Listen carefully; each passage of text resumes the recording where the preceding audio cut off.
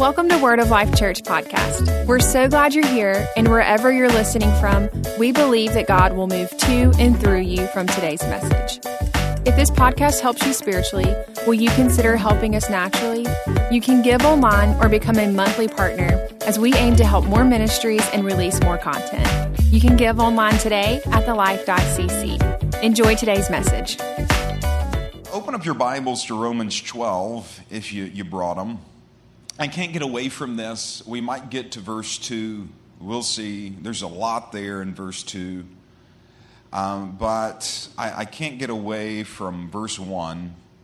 And tonight in worship just kind of confirmed that for me. Paul's writing here to the church at Rome, and he said in verse number 1, "Therefore, I urge you." King James says, "I beseech you." I like this, urge you, urge. Real quick, that's unusual for Paul. He wrote a lot. But I can't remember another instance. I was thinking before I came out of another instance where I could remember in all of my readings of Paul where he ever phrased something like this. I urge you. I beseech you. Like I'm calling you. One translation said, I beg you. I beg you to do something. And he said, "Brethren, by the mercies of God, to present your bodies as a living and holy sacrifice, acceptable to God, which is your spiritual service of worship. And to do not be conformed to this world, but be ye transformed by the renewing of your mind, that you may prove what is the will of God, that which is good, acceptable, and perfect." I want to major, and we'll see how far we get tonight, but I want to major on verse 1 and the start of verse 2. "Therefore I urge you, brethren, by the mercies of God, present your body a living sacrifice, acceptable to God, which is your spiritual service of worship, and do not be conformed to this world." Do not be conformed to this world. Is the world doing it? You probably shouldn't be.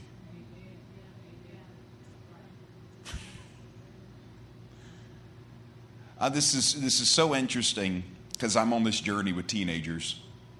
And, I've used this a lot because I'm trying to pastor my kids as much as I am you. And more so, honestly. But the Lord is helping me with that. He's been reminding me of the story of Moses, how Moses' mom had enough faith to put him in the river and to trust that someone else's hands would take the child where it needed to go. And in prayer, I'm placing my kids in the river of God's Spirit a lot and being comfortable with other people's hands helping them in their journey. Youth pastors, and I'm so thankful for our youth team and all those things. But it's trusting the Spirit to get them in the right hands. But I took my daughter to Oregon, beautiful state, Oregon. And that's where my sister and my brother-in-law have planted a church. And so I wanted to go see them. But more than that, honestly, I wanted to spend 5 days with my oldest, my daughter. And, time is short. She'll be 17 in October, which is wild, starting the 11th grade. And so I'm trying to take as much time with her as I can. And I'm really blessed by the work of the Spirit in her life. Honestly, it's the greatest gift I have in life right now. Nothing matters more. I'm just so thankful. I'm so thankful for the work of the Spirit in her life. And anyway, just having conversations with her the last couple of weeks, It seems like, and I think we all have them in life, of like moments, especially when we're younger, like turning points where you're in something that has enough zeal in it that the zeal of the moment kind of captures you and propels you forward. And that's honestly what I'm contending for here and out of this campus, is that we create something like that, that even people who might not be stirred for the things of the Spirit come in here and sense something that makes them want it. Because there's a difference between, like, I've had this image in prayer a lot of the prodigal coming to the Father and the Father just holding him. And like that distinction of holding the Father and the Father holding you. And, you know, there are moments in your walk with the Lord where it's like you feel the Father's embrace. And like you feel it, and it is, everything. But then, like, as a parent, for me to watch my children have that is like they're feeling the Father's embrace. And they're not just holding on to the Father, but they're keenly aware that the Father is holding them. It's wonderful. And I'm telling you, like even for you, if you can't relate to like a father feeling that way for you, like how much joy it would bring me for you to have that in your life too. But we had like some really in-depth conversations about walking the narrow path, and few there being on it. And I don't think we talk about these things enough, because we have so much of, and I hear people bash this all the time, and I'm sorry, I don't mean I can't stand. You know, sometimes we just use common phrases. It does, though, interest me, like on strong levels, of how much the world has come into the church. And attracting people with some of those things. But the narrow road, few are on it. And broad is the way that leads to destruction, and many are on it. I mean, like literally, if you want to know something is the will of God, just see how many people are on it. And we have so much of conforming to the world, where the world is setting our ideology about everything, about literally everything, how to raise our children, everything, what marriage is, everything, about how to use our time, how to use our money, what is important, what's not important. Like there's so much ideology coming in from the world that has taken even our minds and set up something that is at war with the law of God and at war with the Spirit of God. It goes literally against everything this is. And out of that, the unrenewed mind is at war with the will of God. It's at war, too, with the promises of God. I'm getting ahead of myself. But he says this, don't be conformed to this world. One translation puts it this way, don't be patterned after this world's mold. That the world will try to make you fit in a mold, that this is what beauty is. This is what masculinity is. This is what a leader is. This is what fashion is. This is what intelligence is. This is what all these things are. And it says, don't allow the world to give you your identity. Don't be conformed to this world. Instead, present your bodies. And he said, I urge you to do this. Present your bodies. And this is amazing how he phrases it. And because every word, you got to read the Bible slowly, because every word here is so weighted with power. By the mercies of God. By the mercies of God, present your body. Now, anytime you see, even in the Old Testament or in any other religion, you would make a sacrifice to obtain mercy. That I needed mercy, therefore I'll make sacrifice. And you see this even carried out a lot of times in segments of the body of Christ where they just have been taught wrong. in that type of thing where it's like I will punish myself or even wound myself or like climb up the steps to get penance, to get mercy. And Paul, if you've read Romans at all before Romans 12, because Romans 12 is heading towards the end of the book, literally he has written all of Romans to get to this point. In Romans, it's talking about by the mercy of God, you have been made accepted in the beloved. That it's not of works, or if it was, we could boast. That our righteousness has been given a gift by the Father. And so he's like summing it all up here, saying, by the mercies of God, because of what God has done for you, that you're not going to do what we're about to tell you to do because you're trying to obtain mercy and affection and love for Him. You're doing this as a response to the mercy you have received instead of as a work of mercy you're trying to get.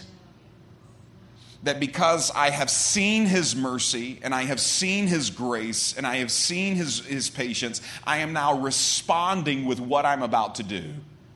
I'm not trying to earn His acceptance. I'm not trying to earn His mercy, but I am responding to what He has done.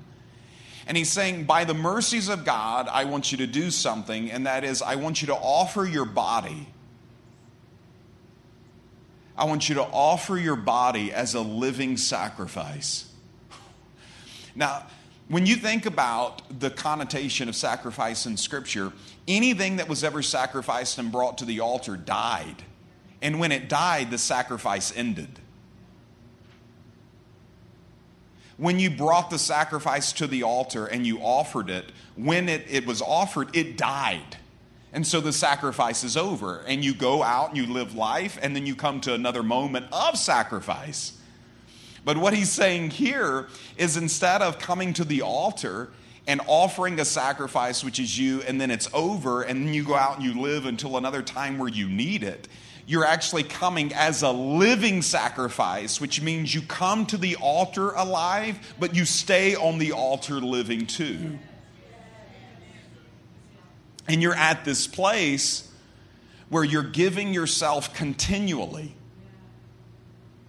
Giving yourself continually to the Lord Jesus. I'm reminded of what Jen said at the prayer conference in January. She said, for you to have intimacy with the Father, there are certain things you must do, and there are certain things you must not do. There are certain things that must be in your life, and then there are certain things that cannot be in your life. Not to be loved by the Father, but to have intimacy with Him. And what he's talking about in Romans 12, he's not talking about being more loved by God. He's talking about experiencing it. That there are moments where, like this week, I was on this trip to Oregon with my daughter, away from my wife, who I love like, oof.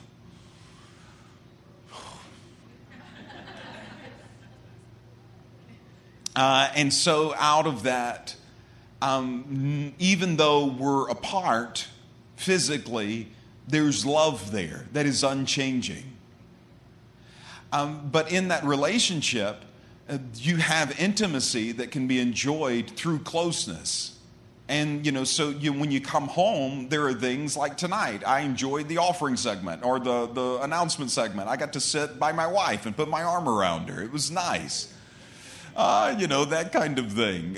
And it's the same way with the Lord. Like when you're far, when the prodigal is far from the Father, he's not, get this in your heart, he's not any less loved.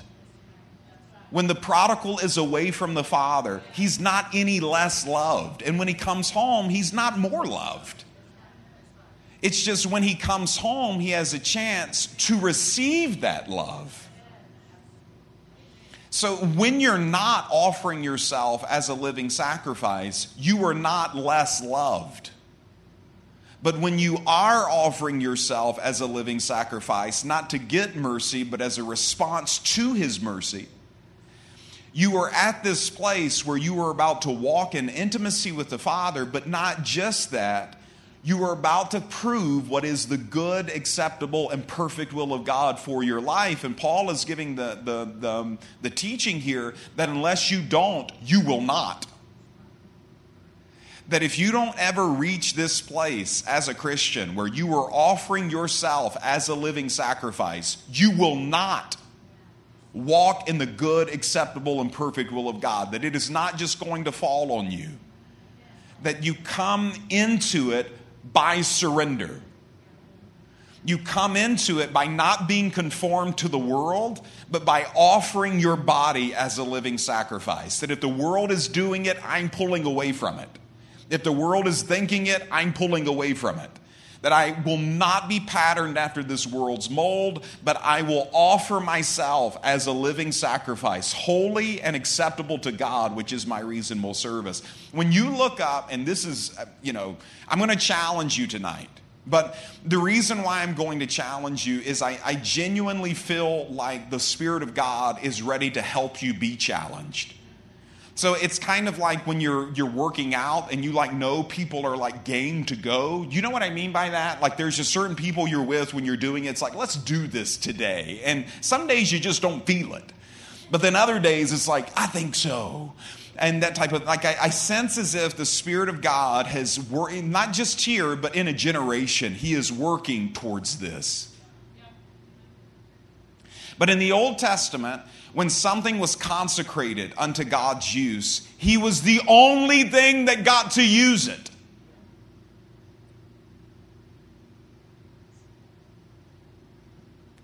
When it was consecrated to God, it was not to be used for any other thing.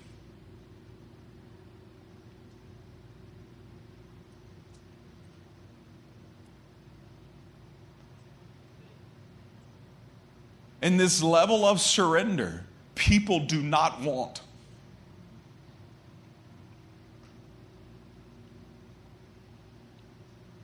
But it's why so many people live and die and never sniff the will of God or true intimacy with Him.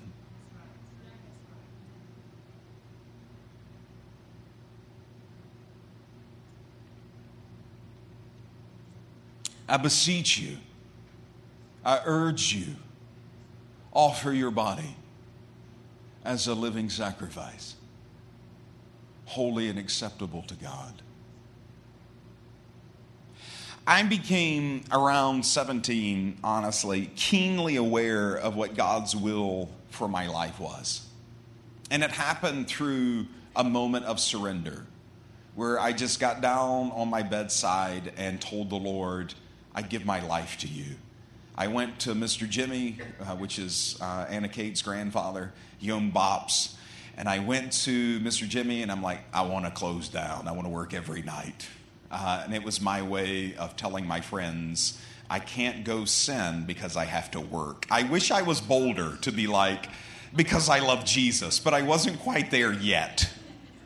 And honestly, it's one of the regrets I have in life. If I could go back and do anything different, I would tell them the real reason. And so I went to go work for him. And I just became aware of what God wanted to do for my life. And I won't tell the whole story because I've told it before. You all have heard it. But I knew, one day I will preach. I didn't know when, I didn't know how, but I knew this was what I was put here on the earth to do. And then my father passed away, and that was so sudden. I mean, all of this happened within the span of months. And when he passed away, I'm sitting in science class, and the Lord speaks to me a prophecy I got when I was 13 years old that I completely forgot about. And then on the way to the funeral, God speaks to me even strongly and tells me I'll be the next, even stronger, and tells me I'll be the next pastor. So the will of God is being manifested in a way that honestly at 17 I couldn't understand. But I'm very thankful for it, and I pray it comes that clear to you. But out of that, because of the death of my father, and I don't know if any of you have experienced trauma on that level, but it wrecked my world. Through weakness, and this is interesting to me because I was talking with a group of dads last night, and we were talking about in weakness finding God's strength. But I found God deeply in that moment of weakness, so deeply that God wrecked my world where genuinely all I wanted was Him. Now, there's a difference between like aspirationally wanting something and really wanting something. Like aspirationally, I would love to play the guitar. You know what I get? It's like, man, I watch people play the guitar and I'm like, I'd like to play the guitar, but not enough to actually practice. Does that make sense? Have you ever done that before? It's like, man, I want to get in shape or, like that type of thing. Like I would love to play the piano or, figure this out or whatever it may be. But it's an aspirational want versus like, I want it so much, I bought the guitar, got lessons, and committed myself to it. Does that make sense? And so many people aspirationally want Jesus.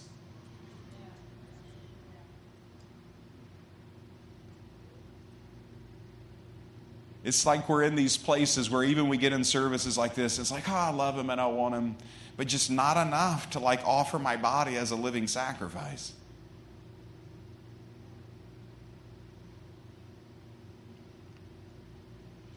And to come to this place where like in that season, and honestly, if I'm honest with you, that season has provoked me to jealousy recently. Because in that season, there was nothing else I wanted but him. Genuinely. Like at this place where like those songs, You Can Have It All, he did have it all. He was my world and only my world. Like I woke up thinking about him, went to bed thinking about Scripture. And out of that, God moved so strongly in my life that, I'm working at a coffee shop. God's Spirit hits it. Everybody hits their knees at one time. Like no choreograph to it, no band, no nothing. Just a spirit of prayer hits. Everybody's on their knees praying. And it ushered in like 4 months of doing nothing but praying every night for hours. And I would go to bed like literally praying and wake up still praying through my sleep. We would go to school from 8 to 12:30, take a break, eat, go to prayer and healing school for another hour and a half. I would then go to work all the way till 10, get off at 10, go pray from 11 to about 3 every morning, and then go to sleep and did not miss sleep. I couldn't wait to get in another service. Could not wait to get before God in prayer. And it fueled it because we had a group of us doing it together. And it transformed us. Honestly, transformed us. And we began to walk out what is the will of God. And so then it shifts from coming out of that environment where, man, like I said, it just provokes me to so much jealousy of just wanting him like that. Not aspirationally, but just genuinely. And I came and I started pastoring the church. And it's based off of this raw-rooted love. Like I didn't know how to write a message. I didn't know anything about communication. I didn't know anything about church government. Genuinely starting from scratch. And all of a sudden, maybe it's adulting or whatever you want to call it, but life got serious for me. And I'm like, okay, like this is the will of God. It's got to be done. And without noticing what was happening in my own soul, an idol developed. And an idol became more important to me than the Lord. And the idol was what I wanted, which was I didn't want to fail. I wanted the church to grow. And it came masked because the enemy always comes masked. If you think you see him, you don't. He comes with ideas of power, ideas of progress. Bow to me and I'll let you see progress. All of these types of things. And this idol developed in my heart that it crept into what I wanted. I didn't want God the same way I wanted him before. I wanted church growth. And it became the thing I prayed about, and it became the thing I prayed over. Every time I'm rejoicing over, not him, I'm rejoicing over what he will do for me. And everything began to center not around the Lord. It began to center around this other thing that I wanted, which was actually His will. But through wanting His will of like, I know I'm called to pastor a church. I've seen what it could look like. I've seen what it could be. I've had a prophecy about it and over it of like what I'm doing. Like literally today, all of this was like seen and known and prophesied and given.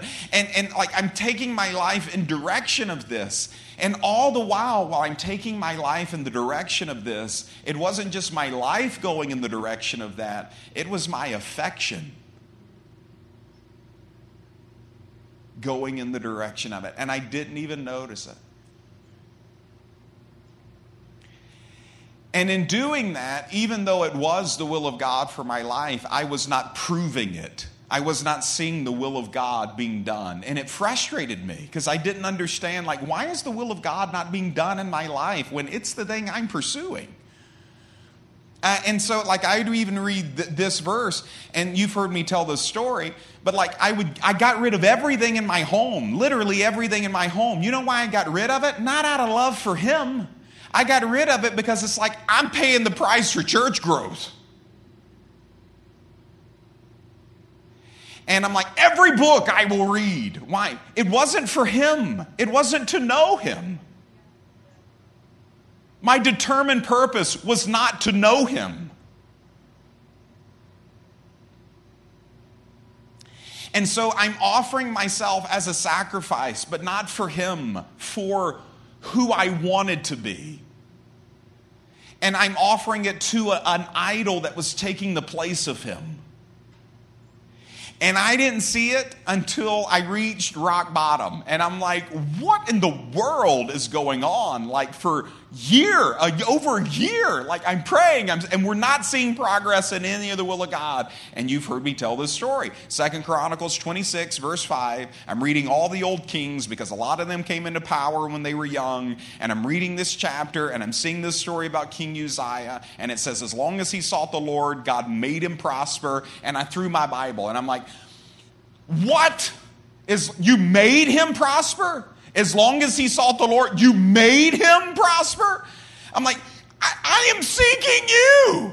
Like literally my whole life has been purged to you. I only have a desk and books. I eat off the desk and I sleep in the bed. There is no other furniture in the house. I don't watch TV. I don't play video games. I don't do any of this. And I'm not seeing anything in my life.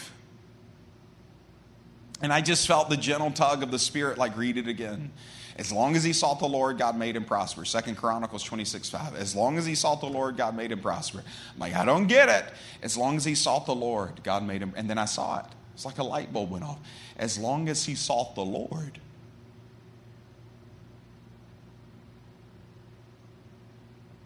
And I just started weeping because I saw it of like, I'm not seeking the Lord. I'm seeking growth. I'm seeking another idol. But this thing and this idea of what it could be, this life that I pictured of what it could be if everything went the way I wanted it, became an idol to me. And I was sacrificing and serving it versus Him.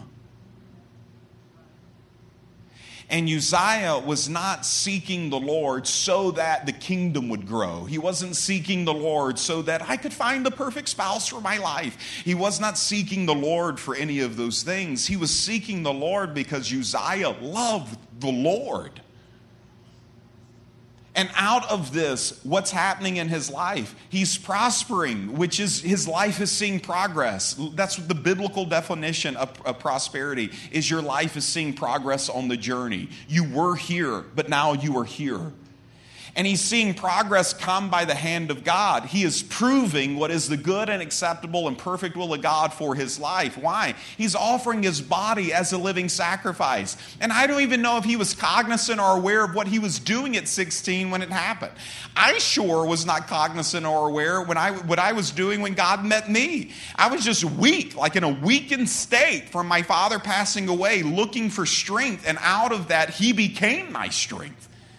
And I see him pick me up and, Spirit of prayer hits and I'm having wild times in God. And then based off of that wave of momentum comes up this new stage of life where an idol was formed in me. And my affection wanted something more than him. And I want you, and I'm in this journey in my life because I've talked to the Lord about it a lot. I'm in a whole different arena of life now where I've never been in the natural stronger. Like I'm so blessed with a healthy family. And I'm so blessed with healthy churches and campuses. And the church has never been stronger. And there's never been more peace. And I've never had a better staff. And like all of these things.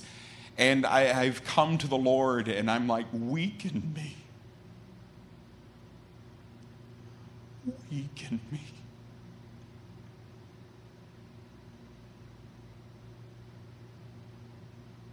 I don't want anything but you.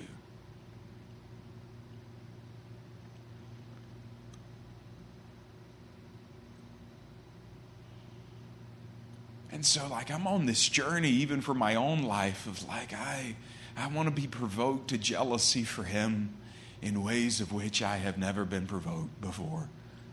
That I'm coming to him and counting everything but rubbish for the excellency of knowing him.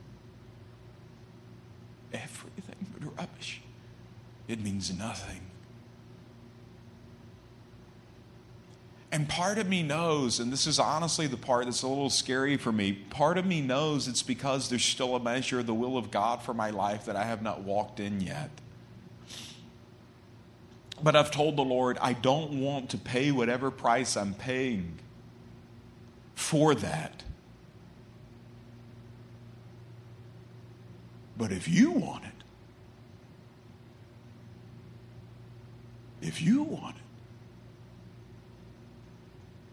And so I'm talking to my daughter about all these things, and I'll close with this. Go over to Philippians chapter 3. Because she's in this stage of life as well as an 11th grader of like the fire of God burning up things that no one else, even her age, is understanding. And I'm at that stage where it's like I genuinely am seeing the fire of God burn like that in my life again. In like really wonderful ways. But I want you to notice something here. The wording that the Spirit of the Lord gives Paul in Philippians 3. And this is important. In verse 8. Verse 6. Let's start in verse 4. Although I myself might have confidence in the flesh, if anyone else has a mind to put confidence in the flesh, I far more. Circumcised on the 8th day, he could have left that out. Of the nation of Israel, of the tribe of Benjamin, a Hebrew of Hebrews, as to the law, a Pharisee, as to zeal, a persecutor of the church, as to the righteous, which is the law, found blameless. Watch this. But whatever things were gained to me, those things were gained to me, those things I have counted as loss for the sake of Christ. More than that, I count all things to be loss in the view of their surpassing value of knowing Christ Jesus my Lord, for whom I have suffered the loss of all things and count them but rubbish, so that I might gain Christ. There's so much more. This is enough. We'll end here.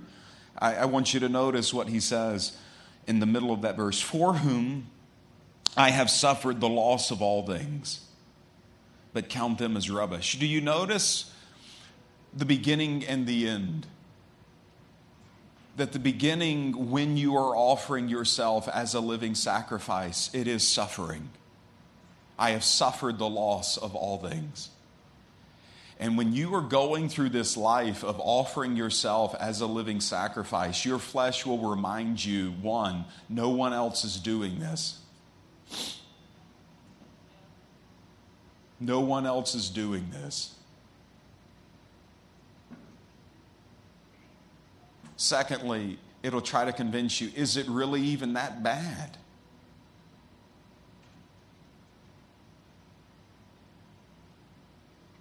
Thirdly, it'll remind you, I've been in your life and you made it this far. And when you begin to offer that in surrender, it feels like suffering. Because your flesh will miss the thing that you cut from it.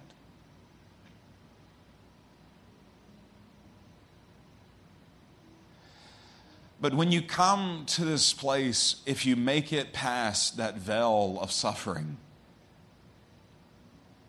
when it's done, you look at it and you say it was all rubbish. That it really wasn't that life-giving anyway. That I had it in my life and it was keeping me from so much more. And when you go on this journey, it is not easy to start. And anyone who says it is has never truly sacrificed. If it doesn't hurt, it's not sacrifice. But there is no deep relationship that was ever birthed out of convenience. There is no friendship that is true friendship with only convenience at its core. There is no marriage that is worth its salt that only has convenience in it. If you have a good friendship, you have a friendship where there is sacrifice. You have a good marriage, you have a marriage where there is sacrifice. And if your walk with the Lord is purely based off of convenience, it will only take you so far, but you begin to offer your body as a living sacrifice.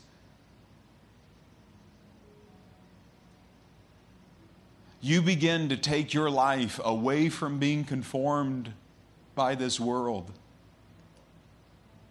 You take it on a narrow path, and you know what you will find? You will find life. You will find intimacy with the Spirit, and you will find the plan of God.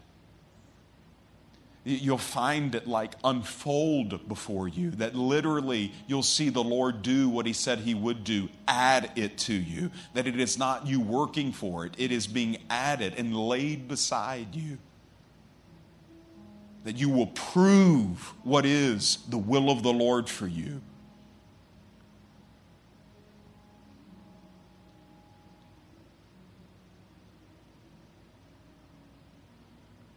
And then when you walk in it, like I am now, and you walk in it, and you have the family, you have everything you ever wanted.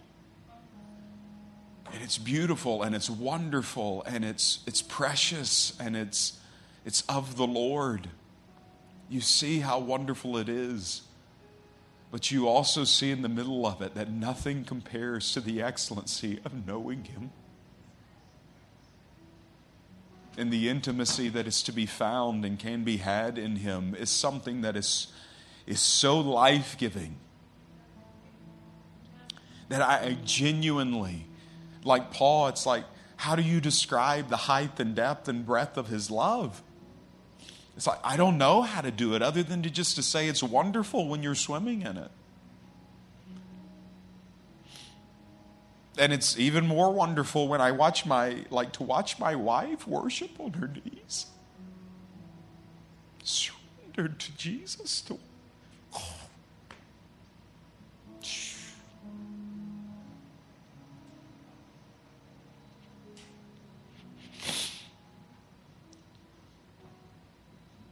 That I long for you to see what I see. And to have what I have in marriage and in family and in life. but it is born out of a deep cut. A deep cut that only covenant will bring. But if you are willing to do it, you'll run your race and you will finish your course and you'll see the work of the Lord. Let's pray. Father, I thank you that you give us the courage to offer ourselves as living sacrifice. That, Father, maybe some of us are born or in a season of weakness now. Let us turn that weakness into strength. Let us turn that weakness into devotion to you. But maybe some of us have been in positions of strength. Let us humble ourselves under your mighty hand. And let us come to a place where we begin even afresh and anew to suffer the loss of things, that we may know you and share intimacy with you. Father, give us a heart for consecration. Let us be yours. And Father, dare I say it and pray it, let us be only yours. And I thank you, Father, that in some shape, form, or fashion, for those who are hearing this, that their level of consecration, maybe it just goes an inch deeper or a mile, but in some way, let our consecration to live holy and our consecration to be yours be deeper than it's ever been before. In Jesus' name, amen.